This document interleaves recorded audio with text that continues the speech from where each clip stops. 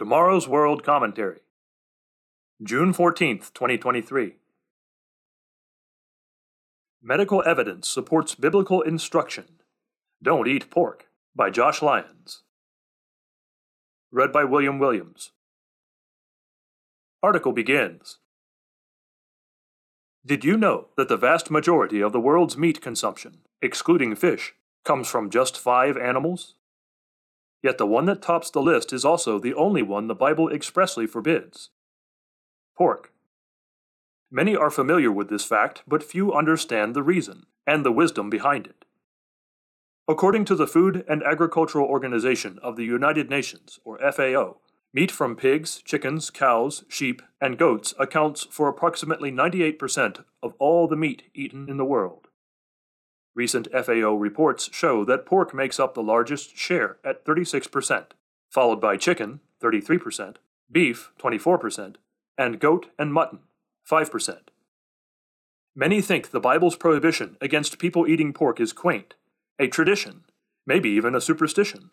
But the real truth is quite practical and serves to highlight God's understanding of His own creation and His concern for the well-being and health of mankind. So, let's take a look at some medical research that provides evidence of the potential health risks related to pork consumption and how this supports the Bible's dietary instruction regarding pigs. A 2012 Psychology Today article titled, "Is Pork Still Dangerous?" and a 2017 Healthline.com article titled 4 Hidden Dangers of Pork both point to potential health risks related to pork consumption. Both articles reference scientific studies in which evidence shows a correlation between pork consumption and the following serious illnesses, just to name a few: hepatitis E, multiple sclerosis, liver cancer, liver cirrhosis, and yersiniosis. These sources, as is often the case, show how modern research and science often support the Bible, even in areas related to health and medicine. God gave many dietary instructions in the Old Testament, especially in Leviticus chapter 11 and Deuteronomy chapter 14. Leviticus chapter 11 describes God's instruction that relates to pigs, stating, "These you shall not eat among those that chew the cud, or those that have cloven hooves. The camel, because it chews the cud but does not have cloven hooves, is unclean to you. And the swine, though it divides the hoof, having cloven hooves, yet does not chew the cud, is unclean to you. Their flesh you shall not eat, and their carcasses you shall not touch. They are unclean to you." Leviticus chapter 11, verse 4, and verses 7 and 8. Leviticus chapter 11 and Deuteronomy chapter 14 show that most animals were not created to be eaten, but to serve other purposes. For more detail, see our article, "Do You Really Want to Eat That?" in the July-August 2019 issue of Tomorrow's World magazine.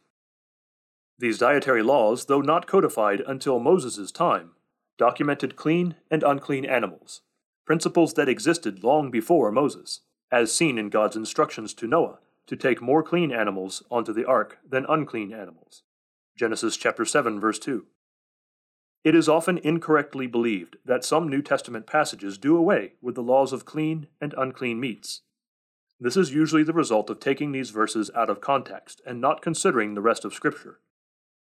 It is also noteworthy that there are 0 examples in the Bible of any of God's people eating or sacrificing an unclean animal. This is in contrast to multiple examples of God's people eating meat from clean animals such as beef.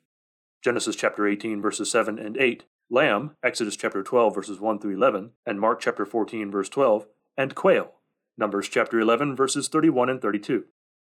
Significant evidence shows potential health risks related to the consumption of pork, and it is likely that not all the health risks related to pork consumption are known. Christians don't absolutely require medical research to believe God's Word, but it is worth noting when medical studies support God's laws, especially laws that are largely ignored even by most professing Christians and prove the practical wisdom of His instructions. God gave many guidelines and laws related to health, including dietary laws, and all of them were for the health and well-being of mankind.